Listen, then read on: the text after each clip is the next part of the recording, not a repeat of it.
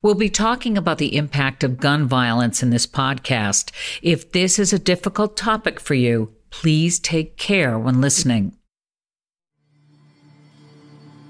Predatory behavior is that you are looking for somebody to hurt, to kill. And what's particularly important was just the ability to still be somewhat cool, calm, and collected while being in the cafeteria and terrorizing people, even to the point of picking up a cup off of one of the tables and taking a sip.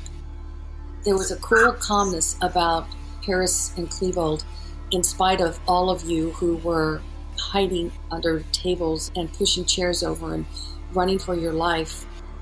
That ability to be strategic and thoughtful under the worst of circumstances, and you're causing it. You're causing those worst of circumstances.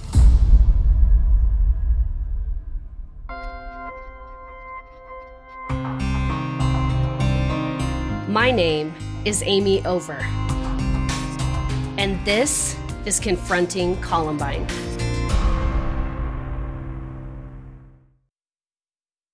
This episode is brought in part to you by Audible, your go-to destination for thrilling audio entertainment. Whether you're looking for a hair-raising experience to enjoy while you're on the move, or eager to dive into sinister and shocking tales, Audible has an exclusive collection of thrillers from best-selling authors that will keep you on the edge of your seat. Like James Patterson's first audio-only thriller, The Coldest Case. Experience stories like never before, where every chilling detail is brought to life by captivating sound design. Plus, as an Audible member, choose one title a month to make yours forever. And now, new members can try Audible free for 30 days. Just visit audible.com/WonderyPod or text WonderyPod to 500-500. That's audible.com/WonderyPod or text WonderyPod to 500-500. Confronting Columbine continues. I'm Nancy Glass here with Amy Over. Amy, I am so fascinated by this. An FBI profiler was brought in to study the killers, and she was also asked to review videos they made. She wanted to keep them private. The media wanted the videos released publicly, and they sued. Yes, they did. And today we're talking to Mary Ellen O'Toole. She's brilliant and a straight shooter. She has tons of insight on mass shootings, and she is the reason why they kept the basement tapes private. I understand the conflict. You don't want to sensationalize it. It's scary, but we need to hear it. And you also talked to someone else. I talked to Dave Cullen, the author of the book Columbine. He spent 10 years of his life researching the mass shootings at Columbine. I spent 28 years in the FBI, and almost half of that time I got involved in the FBI's behavioral program as a profiler, and I worked in that capacity until I retired in 2009. Before you can become an FBI profiler, one of the requirements is that you work in the field as an FBI agent for years, investigating things like bank robberies, violent crime, extortions, bombings, white-collar crime. So you have to have a lot of years as an FBI agent under your belt before they'll even consider you for the profiling unit. And it's now known as the BAU from like Criminal Minds, but we still call it the profiling unit. What part of the country had you served in the FBI? I had worked 10 years out in San Francisco's FBI in a profiling capacity, working on missing children's cases, homicides, serial sexual assaults, bombings, arsons. So I had a lot of experience working violent crimes, specifically with law enforcement, trying to help them figure out personality of the offender and the motivation for the crimes. When were you brought onto the Columbine investigation? So I was brought into Columbine, it was upwards of a year afterwards. A lot of the case materials had already been disseminated and released to the public. There was a civil suit that had been filed on behalf of people in the media that wanted to have access to the final basement tapes. The Sheriff's Department had reached out to me and asked if I would be able to review those basement tapes and render an opinion about whether or not I thought those basement tapes should be released. The infamous basement tapes. 5 weeks before the Columbine massacre, the perpetrators created a chilling series of videotapes explaining their crimes. They recorded themselves talking about all the people they wanted to destroy. They described their murder fantasies in disturbing and graphic detail, relishing the carnage. The videos were clear evidence of their criminal conspiracy to commit mass murder. They also left superficial apologies to their parents. The killers were playing to the camera. But they provided important information to law enforcement about the relationship dynamics between the two young men. The media was hungry to get their hands on the tapes, so they filed lawsuits, but law enforcement was concerned about the public ever viewing them. Tell me about that experience. Well, it was a pretty intense, I would say, experience. There were a number of these tapes for me to look at, and the sheriff's department was very careful about never releasing these tapes. And so when I saw them, it was because they were hand-delivered by the detective in charge of the case. She would hand-deliver them to me back at Quantico, or I remember making maybe 2 trips out to Columbine where I looked at the tapes, but I did not have access to them. And that was critical because the argument was, if they released them to me to just even look at, then there was the possibility that other people could view them as well. Absolutely. We didn't want that. We wanted the argument to be, whatever way I offered my opinion, we wanted to be based on making sure that those tapes were secured. What struck you the most when you watched the tapes? I have a number of recollections about those tapes, but I remember being very impressed about the difference between Eric Harris and Dylan, just in terms of their demeanor. Dylan was more joking around as he did the dress rehearsal, and Eric was remarkably different. He came across as impressive. He had a sense of humor. He seemed to come across, to me anyway, in a much more mature, thoughtful, pensive way. He was extremely persuasive. Yes.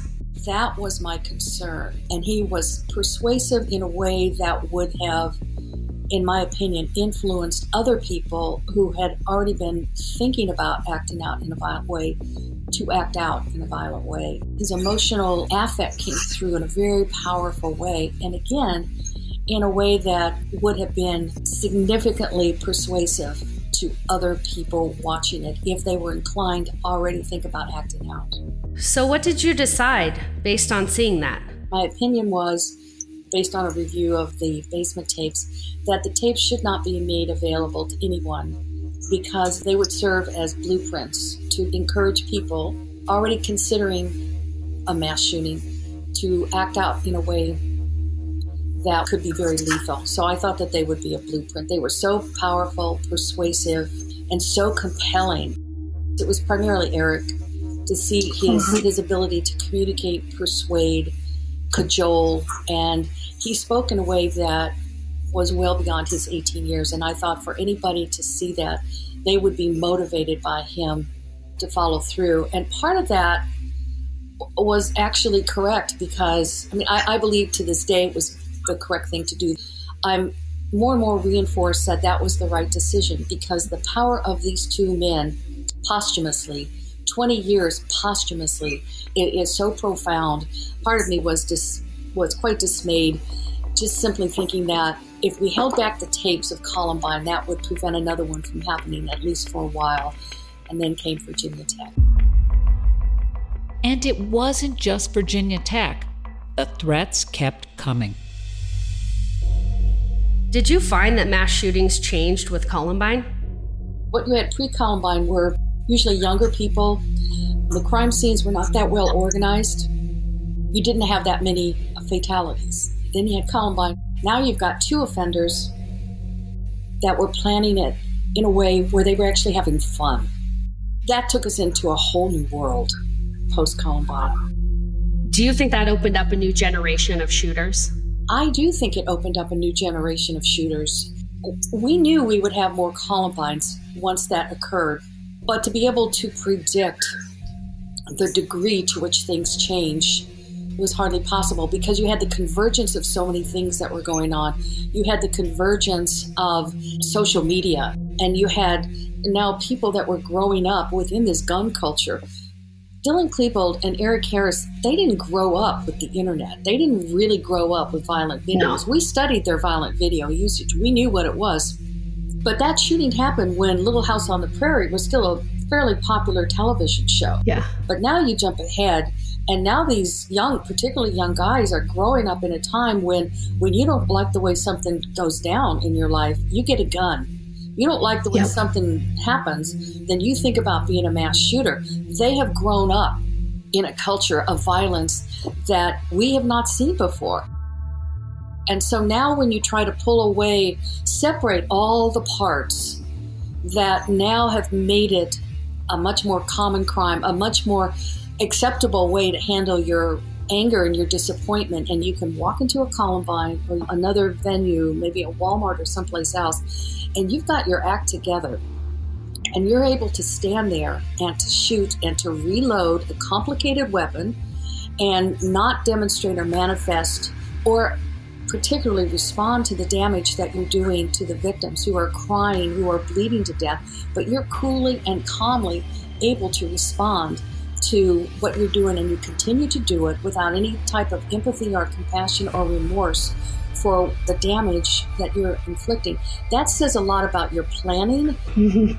That says an awful lot about your personality, because people don't just go into a mass shooting, even with a lot of planning, and suddenly become without compassion or remorse. So all of that, your psychology and your thinking about this can pre-exist that event by upwards of a year, if not longer. So when people start using terms like, well, they just snapped. Yeah, it's premeditated. This is a premeditated attack instead of a heat of a passion crime. Exactly. And even when you premeditate something, if you and I were to premeditate hurting another human being, at some point, and I assume early on in that premeditation, we would say, oh my gosh, what the heck am I thinking about? Mm-hmm. I could never do that to another human being. And when you stop to think about months, if not longer, years of premeditation, where at any point you could stop and think about your thinking and say, oh my gosh, I can't do this. And yet you have these people that go forward and they get the firearms and they practice and they write about it. And when you see a lot of pre-planning in a crime, that tells you that pre-planning is there for a purpose, not just to get it right, but there's also some enjoyment. When I see this behavior, it begins to tell me the kind of offender, mass shooter I'm working with. The phrase I use is mission-oriented, and a mission-oriented mass shooter is someone, they engage in the shooting as though it were a military mission. Mm-hmm. They take more firepower than what they need. They take explosive devices. They take far more ammunition than what they need, because it's a mission. Their mission is to kill as many people as possible. And the mission means it puts them in harm's way for a longer period of time.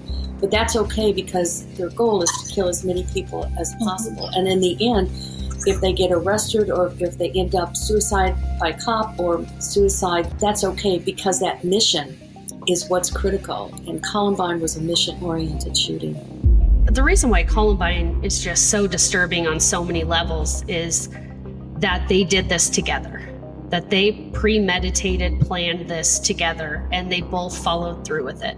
And that's, I think, rare. So having two involved is risky, because one can drop out, or they can actually decide this is dangerous, I have to go to the police. That didn't happen in Columbine.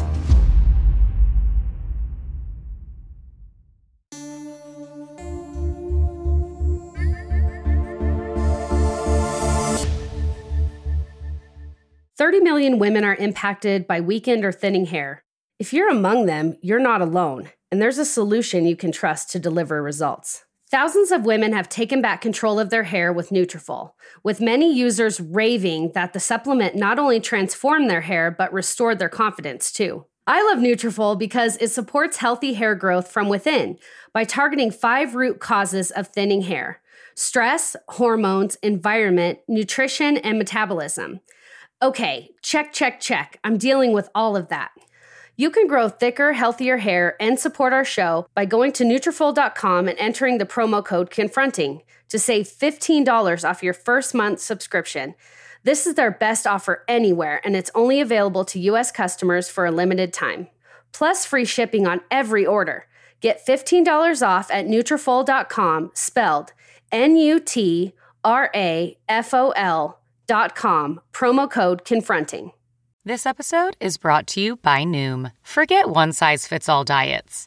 With Noom, you get a personalized weight loss plan that's tailored to your lifestyle. No food is off limits.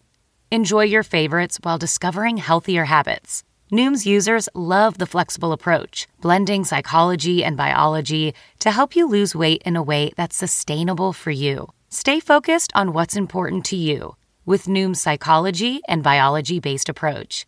Sign up for your trial today at Noom.com. That's Noom.com. And check out Noom's first ever cookbook, The Noom Kitchen, for 100 healthy and delicious recipes to promote better living. Available to buy now wherever books are sold.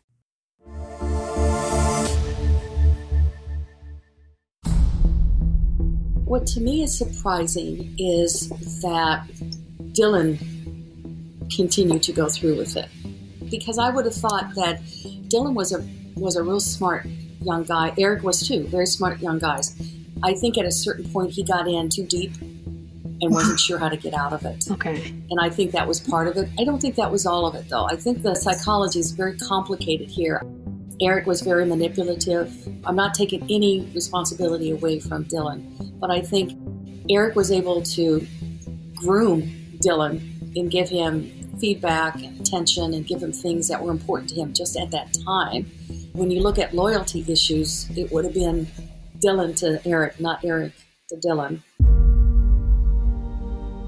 What I saw with this case demonstrated to me predatory behavior. And predatory behavior means you're hunting human beings. And that's what it looked like when I saw the video of all of you in the cafeteria. That looked to me to be predatory. And when you're talking about hunting other human beings, that catapults you into a totally different category of offender.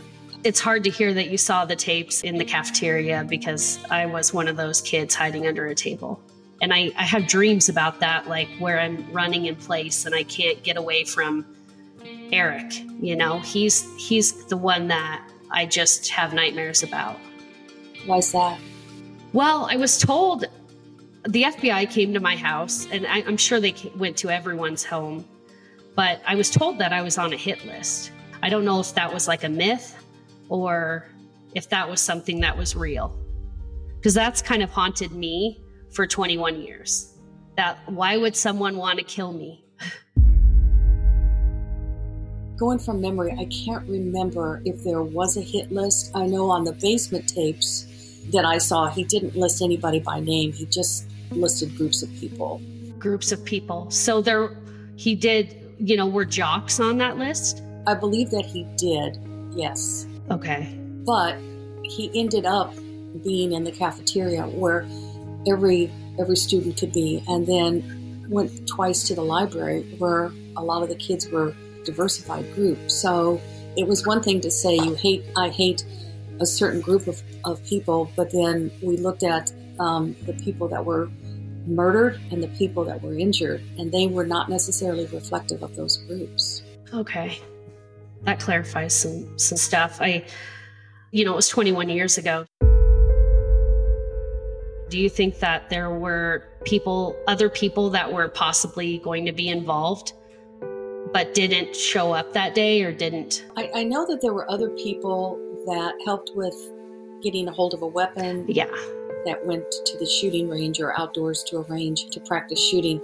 But no, I don't think that there were other people that were involved. And I think that was by design, and more than likely by Eric's design, because he really wanted to carry this off. And I know this would sound speculative, but I think that he was smart enough to realize that you bring a whole group together, the chances of someone deciding that they're going to change their mind and go to law enforcement or tell a parent grows the more people that you brought in.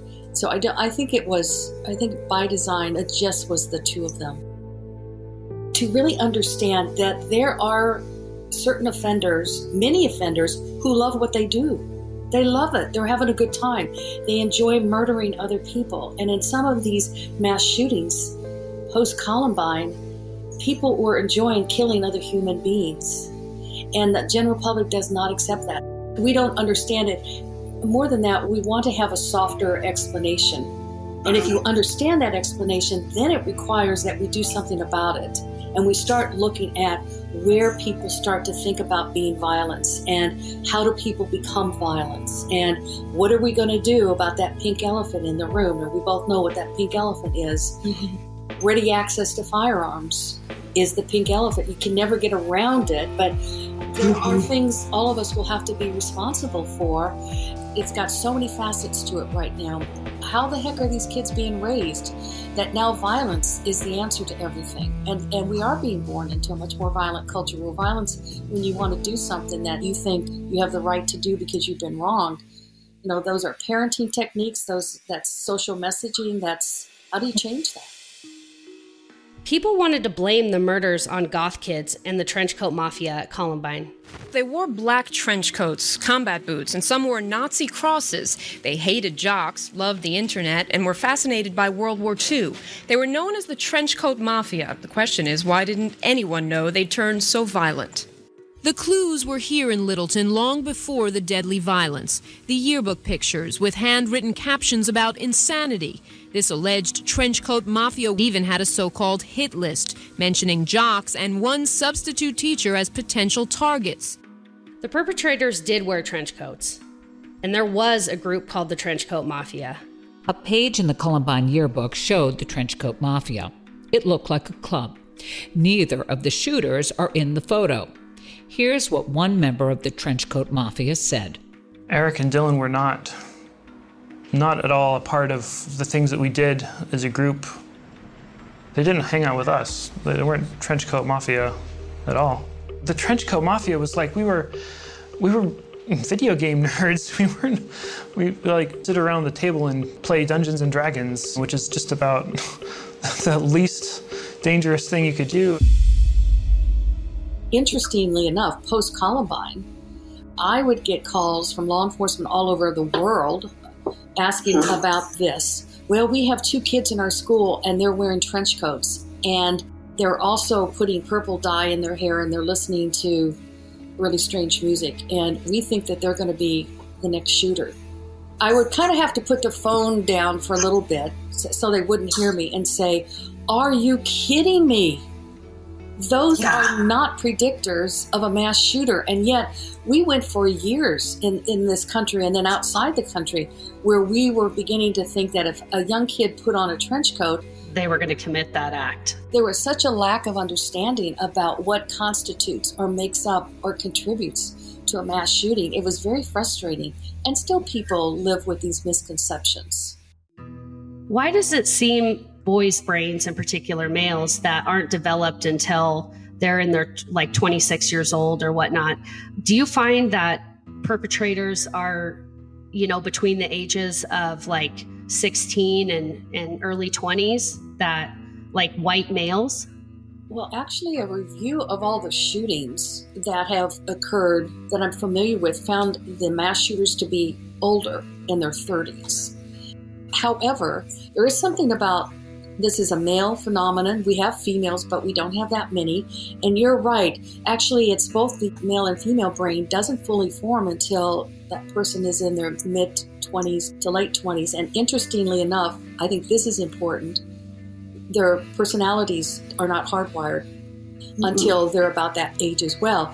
So there's always an issue about, could we have identified that young person sooner and then push them into their 30s somehow? I mean, not literally, but sometimes move them into their 30s with all sorts of wraparound services, and they would have gotten over this need to become a mass shooter. We don't know that because you can't go back in time, but there is something about developmental issues that you have to think about as well in some of these cases. It was 21 years ago now, and it's gotten so much worse. We're not supplementing these forms of learning development with courses on the three things that are really important. It's compassion, it's empathy, and it's altruism. We need to put those back into the classroom at a very early age, and we're not doing that. So educators are willing to do it, but classes are filled with, you have to do this so that kids can go to college by the time they graduate. But we have to teach people the importance of those three things in particular, because the way we communicate with one another now, and have been for the last 20 years, has a remarkable absence of those traits. I'm learning so much, and you've cleared up a lot of things for me today, and I really appreciate it. So these tapes, she's seen what no one else has seen. Correct. And she's decided that no one else should see them. Are you glad? Yes. Especially now we're looking at almost 22 years later after Columbine. It's prevalent. I mean, we have mass shootings all the time, and this is something that isn't going away. I think if we were to release these tapes, it would be, horrible, horrific for society. The way it sounds like Eric and Dylan were in these tapes, their lack of empathy, their lack of remorse, it would be, like they said, a blueprint for mass shooters to commit these crimes. Yeah. But you can imagine that every journalist in the world wants to see this. I mean, people want to see this for the news value, but they shouldn't see it because of what it could inspire. There's nothing good that could come out of releasing these tapes. So what more do you know about these tapes, and do you want to see them? I don't want to see I've read their journals. I've seen the sick, twisted thoughts in each of them. I saw what Mary Ellen O'Toole was explaining, like the lack of remorse. You got to wonder, though, what it means that somebody enjoys the planning, that they savor it, that they enjoy the idea of killing people. I don't know. Do they connect? Do they think other people are human beings, or do they think it's all some kind of a game? Eric truly enjoyed the planning process of this, is what it seemed. Oh, can we get to the pink elephant in the room? I'm sorry, not a pink one, a blue elephant. This is a male-dominated issue. This is something that young males are doing. They are lacking in empathy and lacking in coping skills. Do you think this was something somebody could have figured out beforehand? That's a really hard question. I think there were things missed by the parents. I think there were things missed by law enforcement. And also, it sounds like Eric kind of pulled the wool over his psychiatrist's eyes. When you're a psychopath, you can do that. Narcissist, manipulative. Yeah. It's scary to think that they planned this for so long, and it's sickening that both of them committed the act together. Yeah.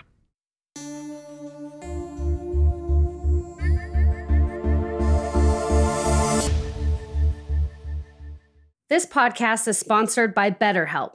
Is there something interfering with your happiness or preventing you from achieving your goals? BetterHelp wants you to start living a happier life today. It's not a crisis line. It's not self-help. It's professional counseling done securely online. One user just posted her review. My therapist has been a beacon of hope. You can log into your account anytime and send a message to your counselor. Sometimes I don't get a minute to myself until 10 at night. And if you're a parent, you know what I mean. And BetterHelp is more affordable than traditional offline counseling, and financial aid is available. Visit betterhelp.com/confronting. That's better, HELP, and join the over 1 million people who have taken charge of their mental health with the help of an experienced professional. In fact, so many people have been using BetterHelp that they're recruiting additional counselors in all 50 states. There's a special offer for Confronting Columbine listeners. Get 10% off your first month at betterhelp.com/confronting.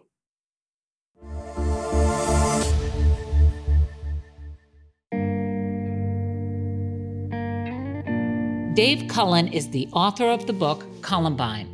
Dave was a young journalist living in Denver when he saw the story break on local news and headed straight for Littleton. He spent the next 10 years researching and writing the text that is considered the most detailed and accurate depiction of the events surrounding the massacre.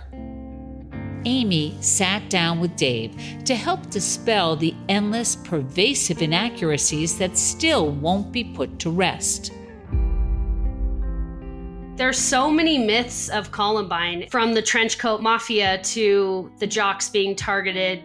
I have a hard time with the trenchcoat mafia because there was a trenchcoat mafia at Columbine, but I don't know that the offenders were a part of the trenchcoat mafia. No.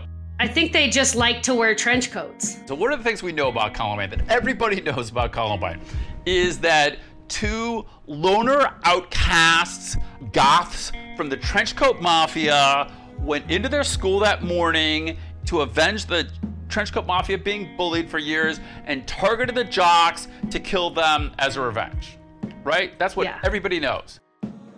And every single thing I just said is wrong. Everything except like the thes and the ands in that sentence are wrong, because they all fit together. They're the pieces of this explanation that explains Columbine. Mm-hmm. Most of the myths had either a kernel of truth or some connection to the truth. It takes something real to gain currency. But there was a thing called the trenchcoat mafia. So even though I think most people in your school weren't even aware of that, by the afternoon, within an hour, so many people were talking about that, you all quickly discovered it. Either you already knew or you learned about it. It was this feedback loop. Well, you were getting that from us. Right, the media. Heard the killers were in trench coats or saw the trench coats and put two and two together. Oh, trenchcoat mafia. Well, that was a reasonable conclusion, but happened to be wrong. Yeah. But once that got going and everybody heard both things and put it together, it made sense, then it's on TV. So we're essentially telling you guys through the TV, and then you're thinking like, oh, okay, so they're in the trenchcoat mafia. Like, oh, that's crazy. So these things just went like wildfire. And so then when we interview you, then you tell us. Yeah. And it's just this big loop based on this tiny misunderstanding at the beginning and these two kind of coincidences. Out in Clement Park, I kept asking, everybody I talked to about the killers, and almost everybody was out there, except most of the killers' close friends. Because of course, if one of your close friends notoriously killed a bunch of people, you're probably going to be in your house, like hiding from it all, right? You're suddenly a pariah. And that's one of the things we didn't realize later either. Anybody who actually knew them said like, no, they weren't actually in the trenchcoat mafia. Some people could tell me the names of the people in the trenchcoat mafia, and it didn't include them. So we got that wrong. And that's one of the things I really came to understand about the myths, is like myths that explain the inexplicable, right? And the horrible and the disastrous that give you, the answer. Everyone wants the answer. Like, why did Columbine happen? Yeah, even if it's wrong, it's an answer. It's an answer. And Columbine was like any high school. We had bullying. We had cliques. We had the potheads, the jocks. I was a jock. So I have a question. Sure. Did you ever hear of a hit list? Yeah, so here's our interesting thing. So there's kind of various hit lists that Eric kept.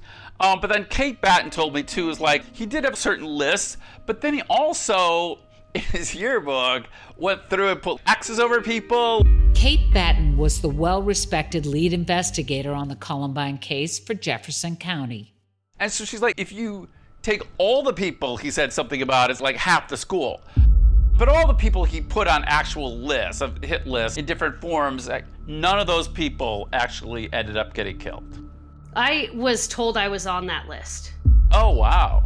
So the FBI came to my house and told me that I was on, actually, a couple of my girlfriends and I were on the list. Did you know them, or one of them, or both? No. I had classes with both of them. Both of the boys were in my economics class my senior year. Oh, wow.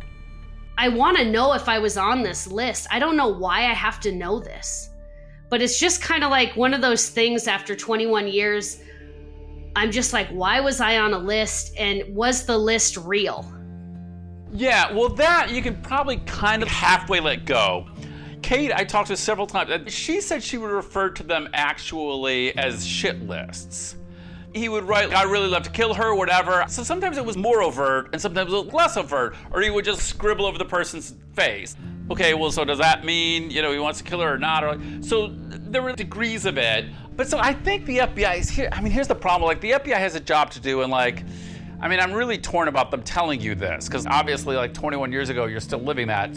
I have a feeling, based on what Kate told me, it wasn't really a hit list. It was just sort of like more informal, hate her, whatever. Statistically, it's much more likely that you were just lumped in with a lot of people and you weren't on the shorter list. Gotcha. It's just something that haunts me for a long time. Yeah, that's why she was just like, hit list. Chances are very high that, there was a much smaller number of people where he was definitely talking about. Yeah, that he was going to target that day. It wasn't even that. It was more like he'd said, I'd really love to kill or whatever. So that was more like a fantasy of it was more like, I'd really love to. The plan was the bombs to go off and kill 500 or 600 people in the cafeteria. Their positions in the parking lot, triangulating the main exits as you all ran out of the cafeteria to mow you down. So they would have no idea. It was just like open fire in a crowd. It was more like a wish list, kind of. Oh, I'd love to, kind of, than a target of people they were actually planning to do. Because the plan was not to go search and find anyone at all. No. It was just body count and, aggrandizing. A bombing. It was supposed to be a bombing. It was a bombing that would also involve shooting as sort of a secondary act. It's just crazy. If all of this is known, and it's been studied, debunked, and you've spent 10 years on it, why won't they just stop? You wouldn't believe the amount of people trying to pretend to be the killers 2 decades later. Oh my God. It's really clear why certain myths have staying power, and it's because they explain something. And the very first really huge myth, the whole thing I said very early about loners and outcasts and jocks and goths, and bullied people who were then targeting people. Okay, so you're a miserable person who's picked on and you're at the bottom of the ladder, and all these reasons that you might want to seek revenge on jocks who are in power, and so you did, so you targeted that. It's okay, all that makes sense. That's an explanation. So we have an answer to the burning question of why. Why wouldn't that stick with us? Once you have the key to this whole thing, you think you have the key. It happens to be the wrong freaking key, but you've got it. America has that answer. We weren't willing to let go of it. What do you think were the most damaging myths? I would put the goth myths at the top of the list, because there are millions and were millions of goth kids in America who essentially got blamed. Goth kids were the kids that liked to dress and style themselves in a fashion that followed certain bands in the late 1970s and 80s. The look was punk with a darker edge, sometimes military-like. Think long coats, combat boots, safety pins, spiked jewelry, and bleached hair. I heard from so many goth kids. I was a goth kid, and after Columbine happened, we were pariahs. Yep. And the problem is they already kind of were. Usually, you become a goth kid because you already kind of don't fit in. And it's a way of rebelling. Oh, you think I'm a freak now? Wait till I paint my face white. I'll show you. Oh, I'll really freak you out. I mean, right? I mean, that's sort of the essence of what it is. Yeah. Almost by definition, for the most part, you're already struggling to fit in and not being like the other kids. And then suddenly oh, you're connected with murderers. And oh, every big goth kid is. And I remember ABC 2020, it was 2 nights after Columbine, had this whole special report. And it was basically goth kids might be in your school, might be in your family. These evil kids who are blah, blah, blah. It is horrifying, right? Yeah, what do you do as a parent and your kid is a goth kid? They probably freak the hell out. Totally. You could get suspended or kicked out or sent home. Yeah. These kids are already struggling. Mm-hmm. Or kids who are loners or outcasts. Somebody literally is an outcast. Maybe that's when you want to help. Society was just looking for someone to blame. They're easy targets, right? Now I, see all these kids online in these groups who idolize the killers. And then we see in the writings and postings of actual killers, almost all of whom who look back to the Columbine killers as kind of the role models, and I hate to say this, but the founding fathers of their movement. When I say that, I don't know which is more appalling, that they're founding fathers or that it's a movement to them, right? Ugh. But the whole reason that these kids look up to Eric and Dylan is because they see Eric and Dylan as these avenging angels.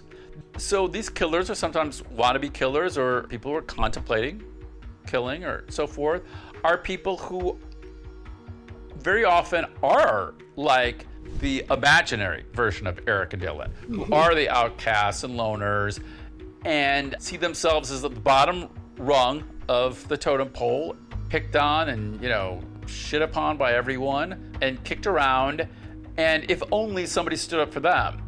And this telling of it, in this narrative, that's what Eric and Dylan did.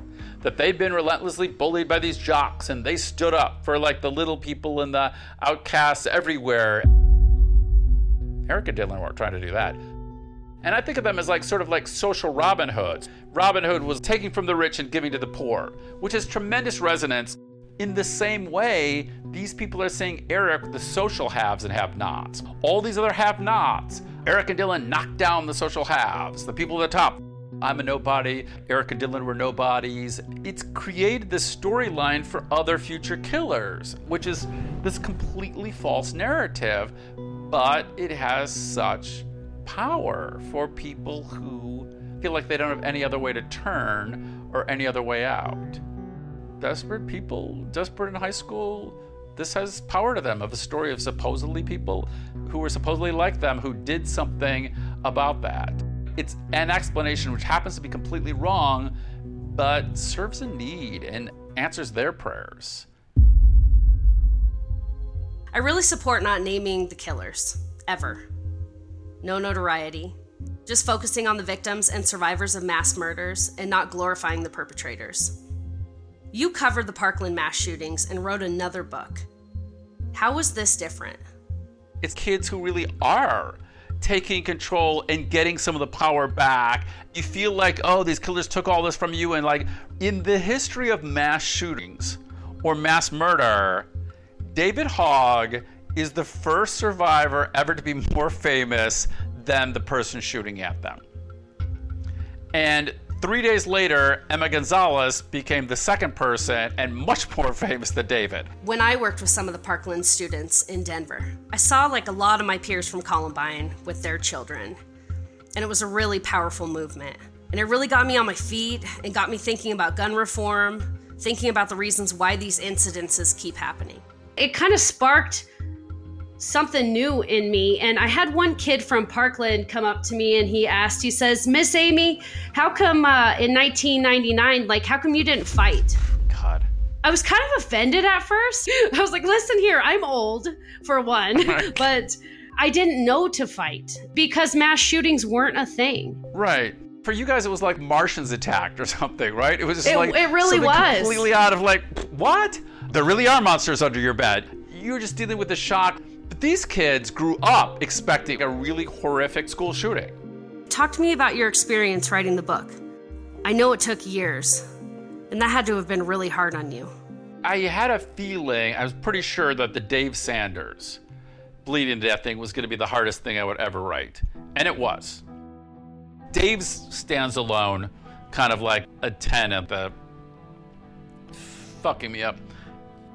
I could only work for so long before crying so hard, and I was not seeing the screen, writing through the tears literally where I couldn't see the screen, every day till I just couldn't take it any longer. But each day I would take kind of a different person's point of view in the room. And gradually I figured out that what I was doing was not writing what it's like to bleed to death for 3 hours, but what it's like to witness somebody bleeding to death for 3 hours. Eagle Scouts who would literally physically try to save him, like other students. What does it feel like to be the kid working on him? How does it feel to be the parent or the adult in the room who feels almost emasculated because I should be doing something, but I don't know how? And that is kind of what the book is about. It's not so much about the 13 people who died. It's the 2,000 people, brothers and sisters and parents and friends and teachers and cousins and neighbors and all the people who went through it with those 13 people. The community, all of you, sort of like an emotional bomb blowing off, right, in your world. So I tried to get all those different perspectives of what it was like, but that was just devastating because each one of them was horrific. I cried so hard at that chapter. Yeah. And I knew what happened in that room that day, but you gave me just a different perspective on what truly went down in that room. And the thing that like really got me was when the SWAT team came in and got those kids out of that room and they left Coach Sanders there. That makes me like... What does it make you angry? What does it It makes me angry because he shouldn't have bled to death. Would you say that you had secondary PTSD? Yeah, totally did. Yeah. 7 years out. So it was the combination of the Dave Sanders chapter, and then a few weeks later, I wrote the one on Dylan's funeral. That was the second hardest to write.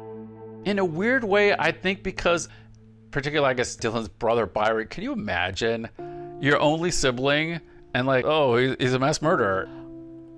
What do you do with that? And the parents. Who in the world knows what they're going through and who can they talk to? No, everyone hated them. Exactly. Sue Klebel didn't kill anybody. She was taken by surprise too, and I guess I put myself in their shoes. In the book, you quoted their minister. Can you tell me what he said? I think Tom and Stu are the two most lonely people in the world. I hadn't thought of that. Like, of course, of all the things I could be feeling is they're completely alone. And maybe that was part of it, too, that it was a punch in the gut, like, oh, it took me 7 years, to figure out that Sue Klebel's a human being, too, and, like, this was devastating for her. That's what I thought would do me in. But no, the part that did me in was you guys. Yeah. It was like knowing the people like you, and I stayed in touch. And I swear to God, like the first week especially, all those kids that I talked to, you guys were like radioactive. Your grief and just pain emanating from you that I was just absorbing. And I feel like I still have that. Yeah. I can't even watch any stories of, and when the latest thing happens. I can't either. I just go to the dark place and had no idea that it was dangerous to me or that it would get inside me and it would never come out.